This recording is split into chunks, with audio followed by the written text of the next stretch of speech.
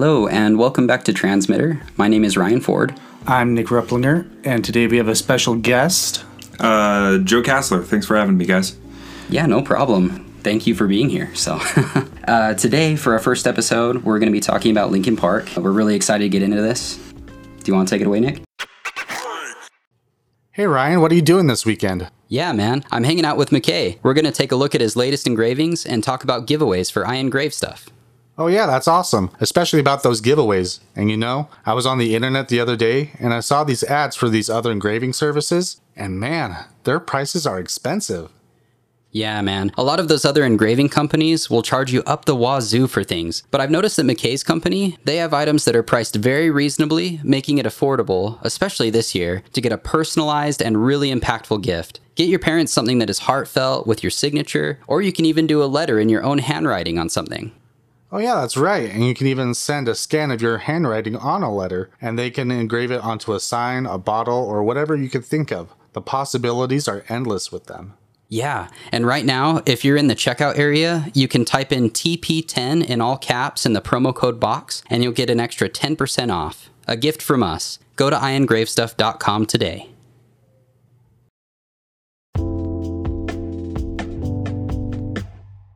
Yeah, sure. So, yeah, Linkin Park, if you don't know who they are, although I feel a lot of people already know who they are, but they're kind of a new metal age band that started, I guess they kind of started in the middle of the 90s, but then didn't really get signed and come to fame until like the early 2000s with Warner Brothers Music. But I don't know, I feel like you know their discography a little bit better than I do. But. Okay, yeah, I'll get us started here. So I guess first off, we'll start with Chester Bennington. That's how a lot of people, I think, kind of know Linkin Park.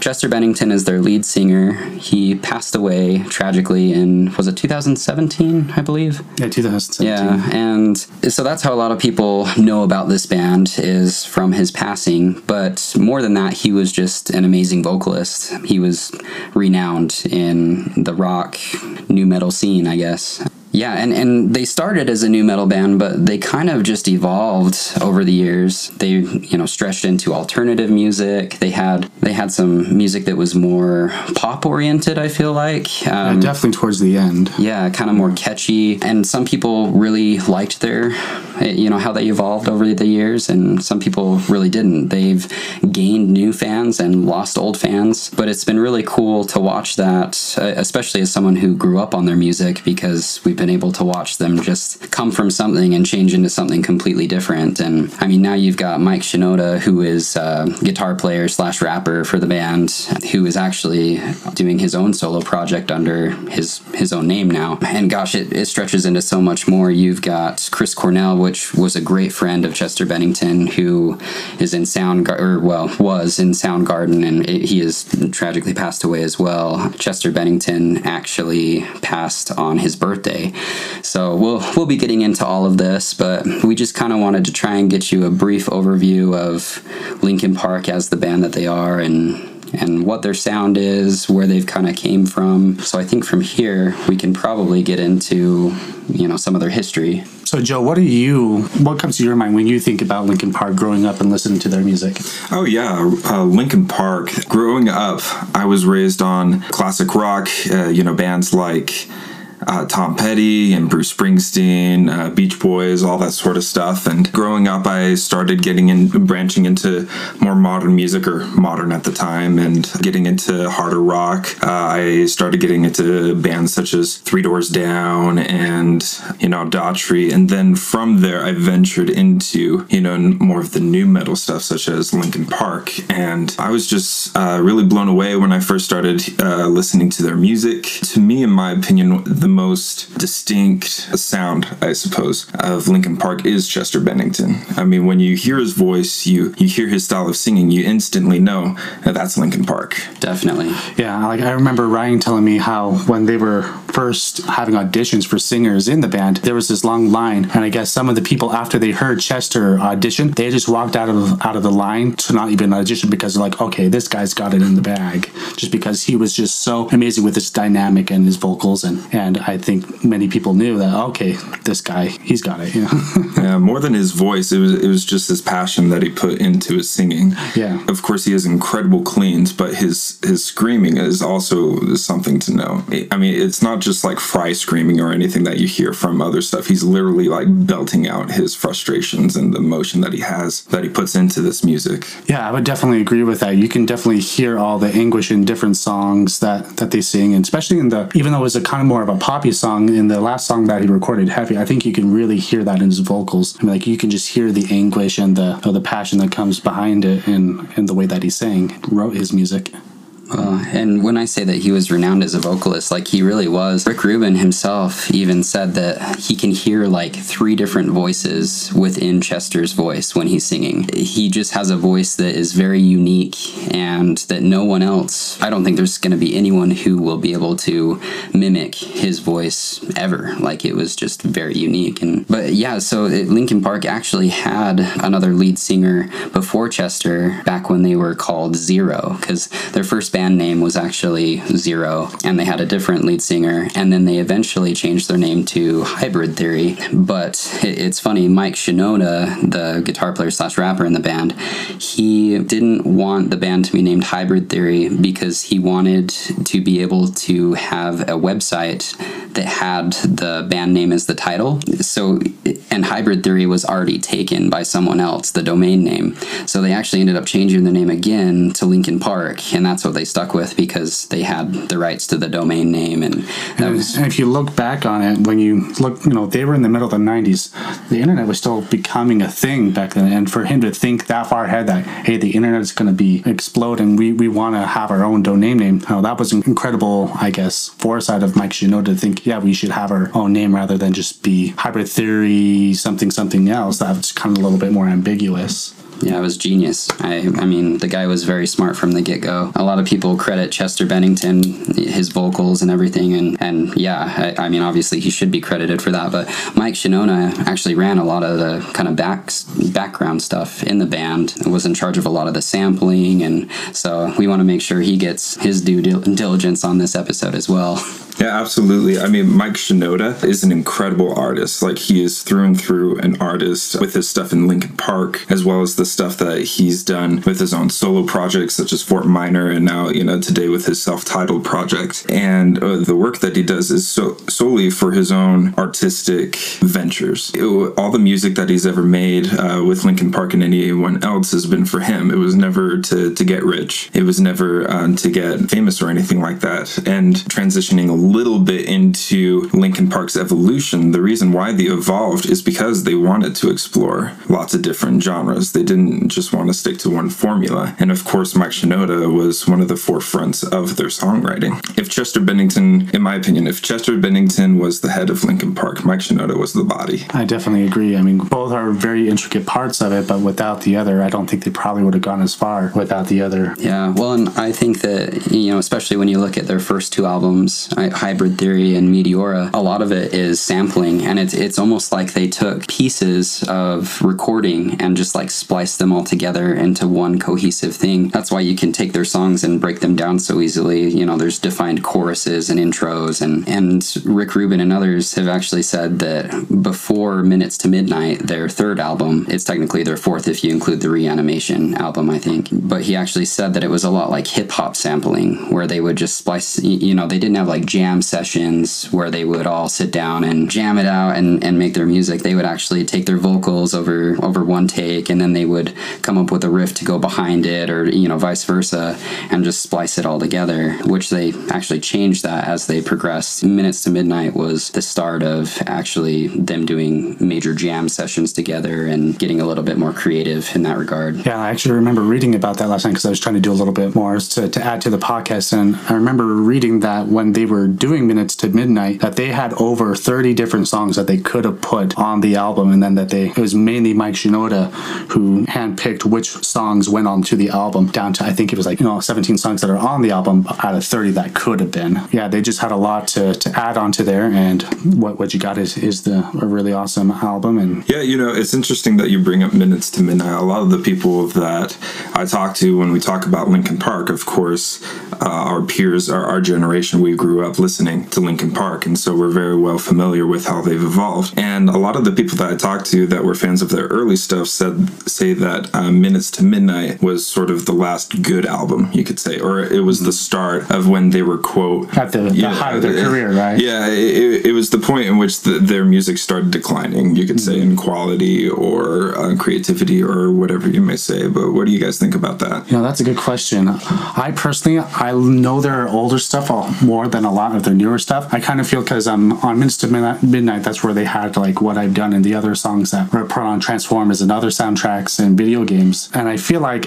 for me personally, when I was listening to all of their music come out, I feel like Transformers, like I said, that was the height of their music, but it kind of went down. And for me personally, I did not listen to them as much after Minutes to Midnight. So for me, I don't necessarily think the quality of the music went down. I just was not quite as interested because I love the hard electric guitar more than I do like a synthetic sound. Yeah, and I mean, with me, if you look at it from their history, with Hybrid Theory and Meteora, Hybrid Theory, they came out with this debut album that was unlike anything a lot of people had ever heard. New metal, rock rap, it was a meshing of synths and beats, and then Meteora, I feel like they kind of perfected that synergy that they had with Hybrid Theory. And I've actually watched interviews with the band where they're like, we've explored this sound so much that at this point it's just easy to replicate, and we don't want to be that band that makes the same thing over and over, which is why they chose to branch out when they did Minutes to Midnight. And Minutes to Midnight is actually, the reason it's named that is, it's from World War I or II, I think. There's that countdown clock that they came up with, the Minutes to Midnight clock. Do either of you guys know about that? I don't think so. So it's this clock that, depending on how much tension there is between all the different countries in the world, this is a very rough explanation, I guess, of it, but depending on how much tension there is throughout the world, they'll mark the clock closer to midnight. Midnight being total nuclear war, world devastation, the end of everything. So it's kind of like a gauge between midnight's all out war, and the few minutes is just the little bit of time beforehand, or? Yeah, exactly. And the farther away it is from midnight, the more at peace the world is and everything. Okay. So that's kind of why they named it that, is I guess they felt like it was an impending countdown to change, or at least that's what I've kind of put together from interviews I've watched with them. So I think if you take Minutes to Midnight as what it is, which is a departure from their old sound, and if you respect the fact that they really tried to change and really tried to do something different using a great producer, Rick Rubin, I think you can really enjoy that album and also their work past that album. But overall, just listening to it as someone who just hears it on the radio, I've always enjoyed their older stuff too, the hard electric guitars, the stuff that didn't sound quite so electronic and was a little bit less catchy radio type music. Yeah, and that also reminds me, I watched where Mike Shinoda watches the kids react to Linkin Park, and one thing I thought was kind of interesting, all the kids are like, yeah, I like it, but I think I like the hip hop more, the newer stuff. But when we were talking about, we all like the older, distorted guitars and things like that. And I think that's the difference between our generation and the generation of today, because they love the more pop sound and we love the more rock sound. And I think it's just interesting to notice that, because I think that's what helps them transcend generations, is because that they change, they evolve to kind of adapt, and also to reach out, as Joe said, into other different genres too. I think it's really important to also know where they were as a band and the time frame that they were releasing all of this stuff. When they were first releasing Hybrid Theory and Meteora, that was they were developing that in the late 90s going into the 2000s. And at that point, rock is a lot more prominent than it certainly is today. And, hip hop and rap were definitely on the top as well. And you see their message, and of course their songs on those albums were definitely a lot more angry and angsty, and it definitely appealed a lot to the younger generation of that time, because they were talking about people who don't understand them, not being accepted, even betrayed at times, and those kinds of feelings that you have that a lot of people could identify with at that time. And I don't think that there could have been a more proper way to infuse that with music than two genres such as metal and rap, bringing that together, two genres that separately are very well known for displaying that kind of message of anger and resentment, and infusing that into something that a wide array of audiences can listen to, the audiences that listen to rap and the audiences that listen to metal. Yeah, it was very well done. And I think that they just kind of got a little tired as time went on with doing that same, same level of organization with the rock and the rap. And I think that's why if you go on to their next album, 1,000 Suns, they even went even more experimental with their music. There was a lot more electronic sounds. A lot of people actually compare that album to some of Pink Floyd's albums, where it was almost like a story as you listen to it. There was a lot of like filler tracks. Well, not necessarily filler tracks, but just songs with... So more like a concept album, or like Pink Floyd did? Much more like a concept album, and there were themes in it, and and when you look at the singles that came off of that album, I don't think that Chester lost any of his emotion in his vocals, but they were definitely a lot more like clean sounding, and they just ring out. So yeah, like they definitely continued to change. Yeah, and what are some of the... I don't know that album quite as well, because like after Meteora, I kind of like teetered off a little bit. So what are some of the singles that came from 1,000 Suns? Let's see, 1,000 Suns. I think you had like Iridescent, which was on the Transformers movie. I think it was the third Transformers movie. One of their like not so well-known songs that I actually really enjoy off that album is Wretches and Kings. I feel like it's kind of grimy like some of their older stuff, but there's not really any guitars in it. It's more just electronic beats, and they use samples from different speeches throughout history. Yeah, so it's definitely one of their most interesting records to date, I would say. And you can tell in their evolution, these guys were growing up, and they were letting their music grow up with them. You have Hybrid Theory and Meteora, which were very much angry on the angsty side, but as they grew up, they were experiencing life. They had families. Recently, on that same video with the kids reacting to Linkin Park, Mike Shinoda said that he would never ever let his kids watch early Linkin Park music videos. That's right, yeah, I forgot about that. Because, he was like, oh my gosh, this stuff is just so angsty, it's unbearable. And that's because they grew up, and you can tell in their lyrics, they were experiencing life, and it wasn't all like sad and tragic. It was all overcoming trials, and it was, for instance, like Waiting for the End, the song off of 1,000 Suns, where it's talking about, coming to the end of certain chapters in your life and going forward with new beginnings. Love that track, by the way.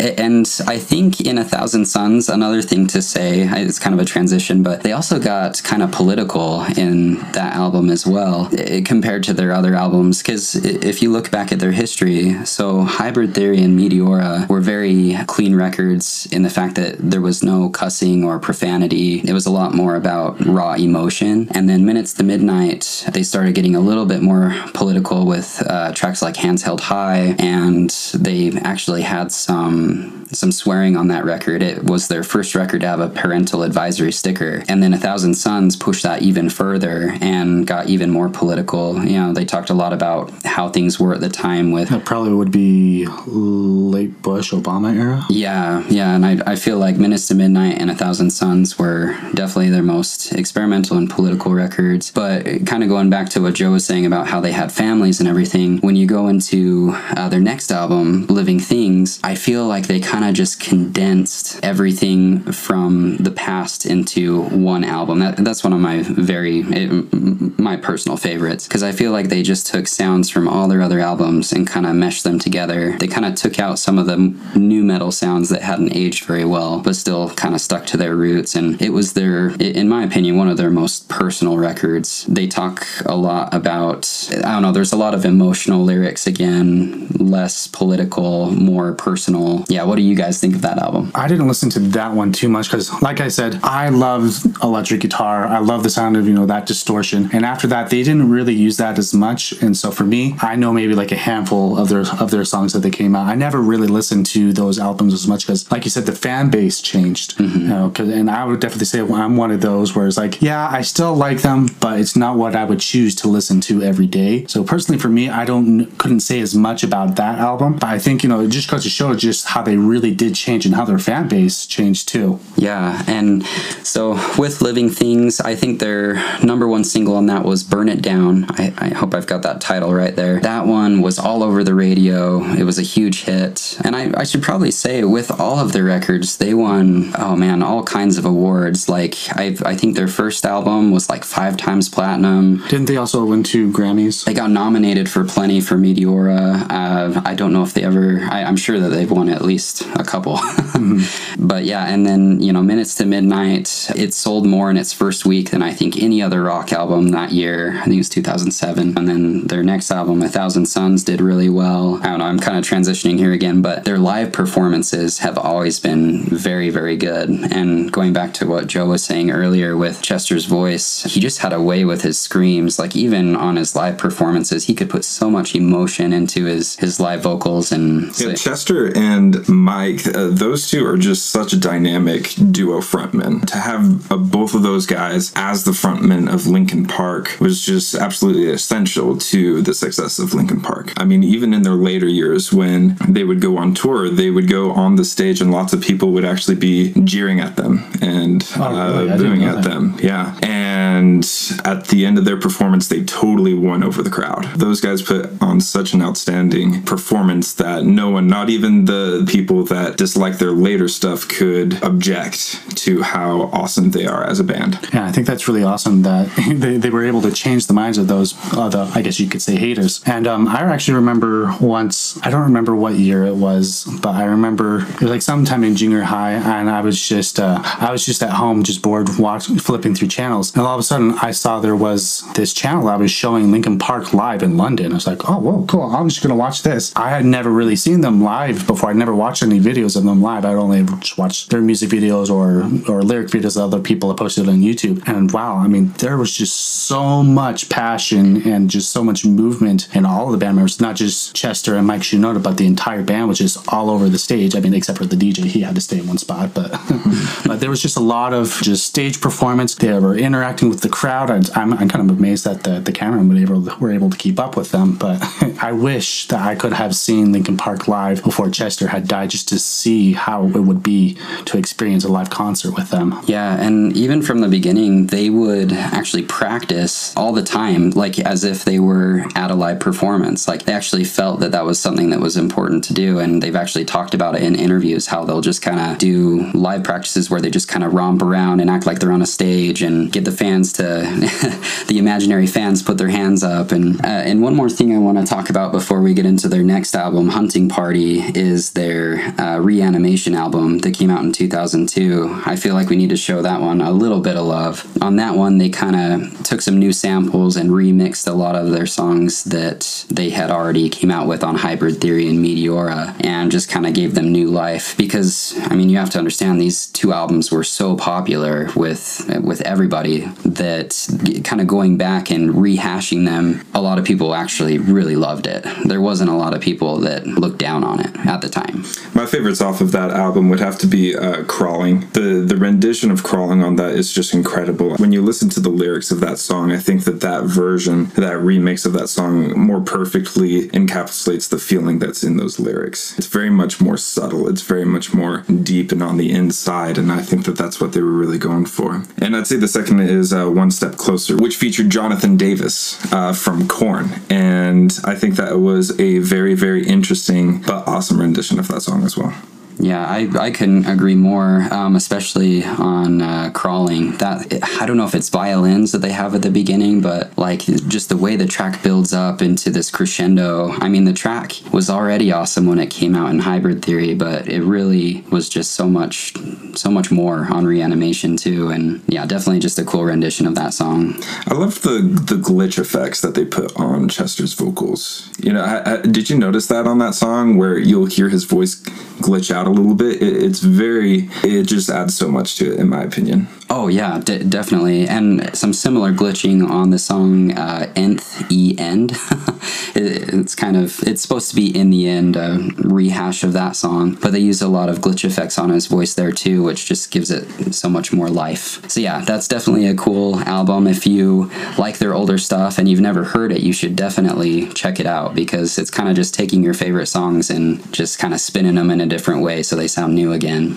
Yeah, getting into Hunting Party, that album came out in 2014, and I really like this album because a lot of their albums prior to this were very clean cut in their mixing and mastering. When you go back and listen to their older albums, a lot of people actually say that it almost sounds, well, their critics say that it sounds robotic, the way that they've kind of spliced everything together so neatly and cleanly. But in Hunting Party, I feel like they really tried to be a little bit more raw in the way that they created their songs and almost make them sound kind of live in a way. So yeah, it was just a very raw way of doing a Linkin Park album, something that we hadn't heard before, and I really enjoyed that about the album. It's not my favorite overall, but I really like that aspect of it. What do you guys think? Honestly, I don't know the album at all. Yeah, I mean, like Joe and I, we were both serving missions for the LDS Church at that time, so I don't think we really listened to that one. So I personally couldn't say anything, and I don't think Joe. Yeah, that's not the most recent one, right? It's like the second to most recent. Yeah, second to last record with Chester Bennington. I think the most popular song out that they released off of that one was the first single, which was Guilty All the Same, that had Rakim featured in it. Rakim is a very renowned rapper. He's been around a long time, and I know that Mike Shinoda was very happy to get him on that record.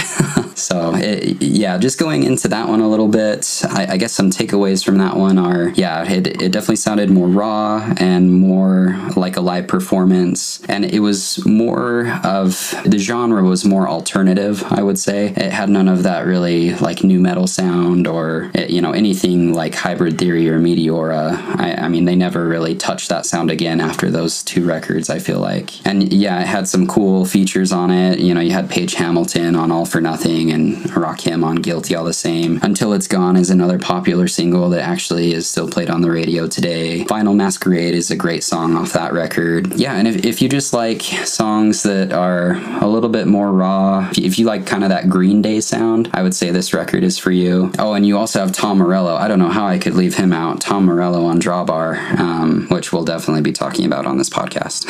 Also, when you go ahead and just go into that one then. Oh, Tom Morello or just that track? Well, both. Well, yeah, Tom Morello, where do you even begin with him? He was in Rage Against the Machine, and he is one of, I think, the world's best guitar players that's alive. Tom Morello is very interesting because, of course, he's from out east, and he definitely applies that to his music. He actually treats his guitar more like a DJ board than anything else. He really makes love to it. Yeah, he's definitely not the kind of guy that likes to shred.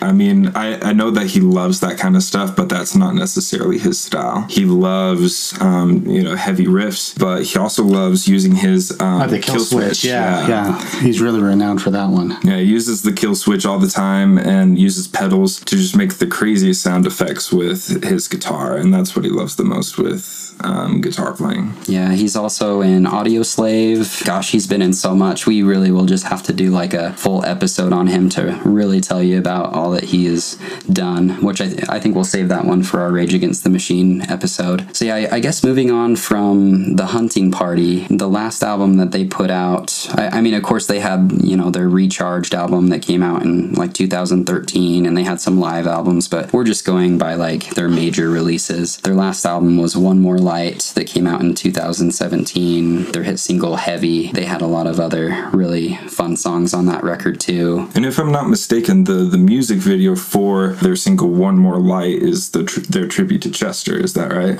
Yeah. Yeah, I'm pretty sure it is. Yeah, very special song there. And on the Jimmy Kimmel show, they actually were supposed to perform Heavy, but they ended up performing One More Light instead. It was after Chris Cornell's passing, and Chester Bennington got super emotional on the live performance, and he actually screams at one point, and it's just, I can remember I had like tears in my eyes by the end of it. If you guys haven't seen it, you definitely need to check it out. It's awesome. Yeah, and there's some great tracks on that, like Good Goodbye, that had Pusha T, and Mike Shinoda's on there too, with some wicked rapping. But yeah, this album I think was a lot more like a pop album in a way. I mean, it definitely still had all of the aspects of rock and roll, but they really got more pop sounding on this one, and a lot of people didn't like it.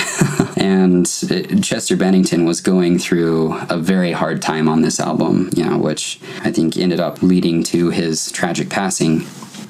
But yeah, so I mean, that's I guess the kind of discography, and I guess one thing that I'm interested in more talking about is also what would you say is your guys' all-time favorite Linkin Park song, and what makes it your favorite? For me, I have like a tie between, of course, like I said, I'm more into the earlier stuff. Breaking the Habit, which was the first song I ever heard by them, so for that reason, it'll always be one of my top favorites, and also Numb. But before I get into those, let's hear, Joe, what would you say is your all-time Linkin Park song?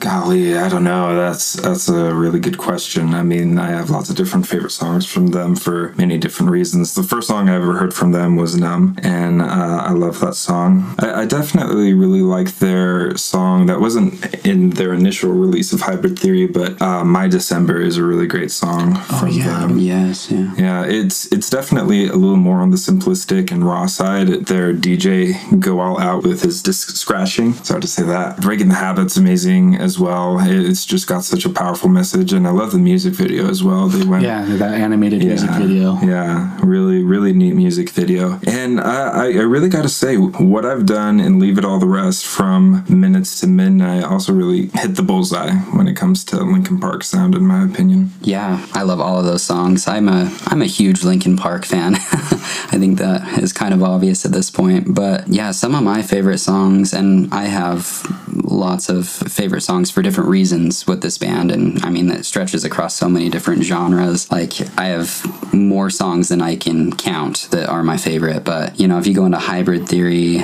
Crawling is amazing. Points of Authority was my jam back in high school. I would blast that one in the car all the time and feel invincible. Meteor, you've got Breaking the Habit, Numb, Faint. From the Inside, I thought was very powerful. Minutes to Midnight, I love the last track. The Little Things Give You Away. I feel like it's a beautiful way to end off an album. And there's so many more. I mean, I could go on all day, and I could talk about this band forever. Yeah, they're great. And for me, it's really hard to pick between those two ones I mentioned. And I don't know, for lots of different reasons, they're my favorite songs from them. But I think it also goes back into how we talked about Chester's vocals. He just put in his emotions when he would belt it. And just hearing it's almost like you're, instead of just listening to the song, you're feeling his emotions as it fills into your ears, and you can almost just you just want to cry when you listen to those songs. So you can just hear like during the bridge in Numb, he says, and I know that I'm end up failing too, and I know that you were just like me, who was disappointed in you. And I'm just, for me, I don't know why that it hits just such a chord, because everybody, I think, is afraid of failing and letting down those authority figures that they have in life, whether it's their parents, a teacher, or just a friend. You're afraid of letting people down. And for me, that's something, I always want to try my best. I don't want to mess up. I don't want to screw up. And I just feel like it's something that just about anybody can relate to. And just, I think also, of course, the melodies in that song are just amazing too, but just mix that in with the lyrics that are just so meaningful. I just can just listen to that one for hours and hours on end. I'm really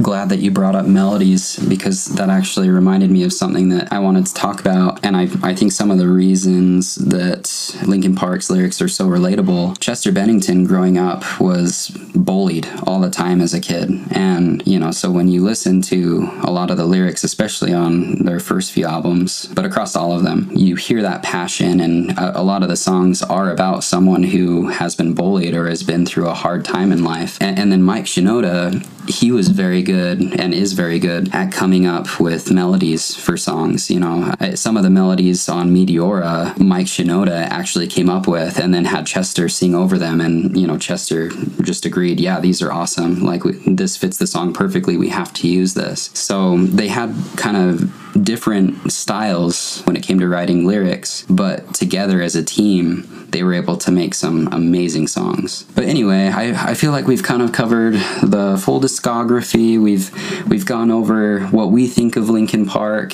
but we would encourage you guys to tell us what you think. I mean, feel free to post on our page, or you can leave us little audio messages in the Anchor app. Like, tell us what you think about Linkin Park and how they've influenced your life. You know, I will say in the music world, from what I have observed, if we were to say who the new Linkin Park is, I would say it'd be the band Bring Me the Horizon. Bring Me the Horizon, in my opinion, really carries on Linkin Park's legacy, in my opinion. I mean, you listen to their music or you see their live shows, and they really capture the same sort of feelings that you get when you see Linkin Park perform. I mean, Ollie Sykes as a frontman definitely was inspired by Chester Bennington, as Ollie Sykes went to Linkin Park's very first performance in London. Oh, really? And so, yeah. And Ollie Sykes was invited to come to the Linkin Park tribute concert and sing. What song did Ollie sing? Oh, I wish I could. I haven't actually watched. I mean, I have watched a snippet of it, but I haven't watched the full thing. Yeah. So glad you brought that up, though, because Bring Me the Horizon and Ollie Sykes. I think that's a very good point. Of Linkin Park, they're not just some band that's going to be forgotten. They're going to be remembered, if not forever, but for a very long time, because they really did influence a new generation of music, and I think that's something that we're going to see for a very long time to come.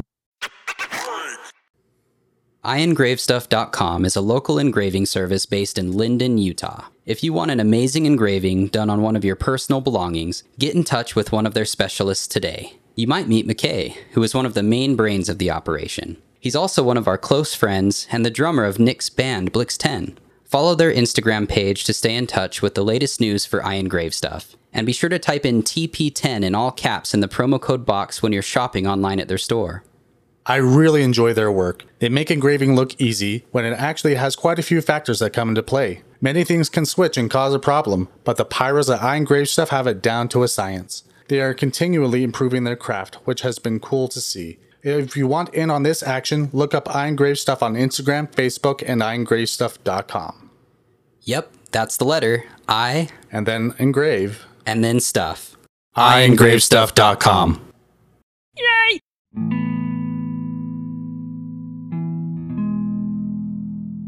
Yeah, so as we start to end off this episode, just want to talk about Chester Bennington. You know, his tragic passing really affected all the fans, the media. You know, his suicide was devastating for everyone. And, you know, he was such great friends with Chris Cornell, and his suicide was on Chris Cornell's birthday. And we'll talk about Chris Cornell in another episode and his tragic passing as well. Yeah, so to end off here, we just kind of wanted to talk about, you know, Linkin Park's legacy and just how amazing they were and how it affected. Yeah, it's just crazy to see where they came from and where they ended up. Like, I remember in preparation for this podcast, I watched an interview from when they were first barely started, even before they got their record deal. And they were just in this basement just jamming it out. And, you know, they were fighting over parking tickets because apparently someone had parked Chester's car and they didn't fill the meter. And then at the very end of the interview, it shows Chester chewing out one of his bandmates saying, like, I'm not made of money. And now today I looked up his net worth. He's worth over $30 million. It's like, you know, it's just crazy to see, you know, just how much success they had when, you know, it just comes to getting everything out and where they came. And then all the different, you know, musical styles that they went from the new metal to the more pop and R&B styles. And I think it also affected a lot of people on a personal level too. Like Joe and I, we went and saw Disturbed in concert, and there's this new song that they have called Hold On to Memories. And as they're playing on this song, the song's about holding on to the memories of the loved ones because times change, people come and go. And they had this big, huge screen that had this kind of like music video, and it showed all these pictures, like a slideshow of all the people that they know and love that had passed away. And at one point of the song, you see Chester's video on there because he and the frontman David Draymond of Disturbed were very good friends too. And I think it really impacted people in a lot of different ways, more than just musically as fans, but just think of how it must have been for their friends, people that they toured with and made friends with, their families. It really was a tragic thing that happened. Yeah, I remember the morning of Chester's passing, looking at my Facebook feed, and I saw so many posts from the bands that I loved that knew Chester personally and gave a tribute to them. And of course, David Draymond from Disturbed definitely gave a very long, heartfelt post about Chester Bennington and him as a person. And from what I've seen, everyone that knew Chester just loved him. Linkin Park as a band, they weren't one of those stuck-up bands, you could say. And anyone that's in the music industry knows that the music industry fights you every step of the way. You very rarely find a friendly face in the music industry, but Linkin Park was one of those bands that were friends with everyone. They loved everyone, and they loved their fans, they loved their peers, and they loved each other and their families. And especially Chester, I remember comments on him. He was, the guy that made everyone laugh in the room. He was the guy who warmed up people's days, and people who suffer from that struggle with things such as depression, as Chester did, it's hard to see that they're going through that. And I think that, it's something that we should really think about. People as wonderful and as influential as Chester, they need people too, and they need friends as well. And yeah, going back to families, Linkin Park's last album, in a lot of their interviews, they talked about how they meant that album to be something that their family could listen to and have messages in it that were positive and uplifting. And I think even though Chester's passing was definitely devastating and terrible, you could take some solace in their last record and what they were trying to do and the positive things that they were trying to say. And I mean, they were just amazing people. They made contributions to PETA and many other charities. And yeah, just a fantastic, humble, awe-inspiring band. And we are very grateful to be able to talk about them today. So thanks for listening to the podcast. Next time, it looks like Ryan and I will be talking about just the new metal genre, just in general, and we hope to find some interesting things to share about that, and maybe we'll discover some new things, and yeah, we look forward to sharing that with you guys. Yeah, and we want to thank Joe again for being our guest today, and we hope that he returns for another episode at some point. Yeah, of course. Thanks for having me, guys. And as we reach the closing of this podcast, we recognize that it's the end, but it doesn't really matter.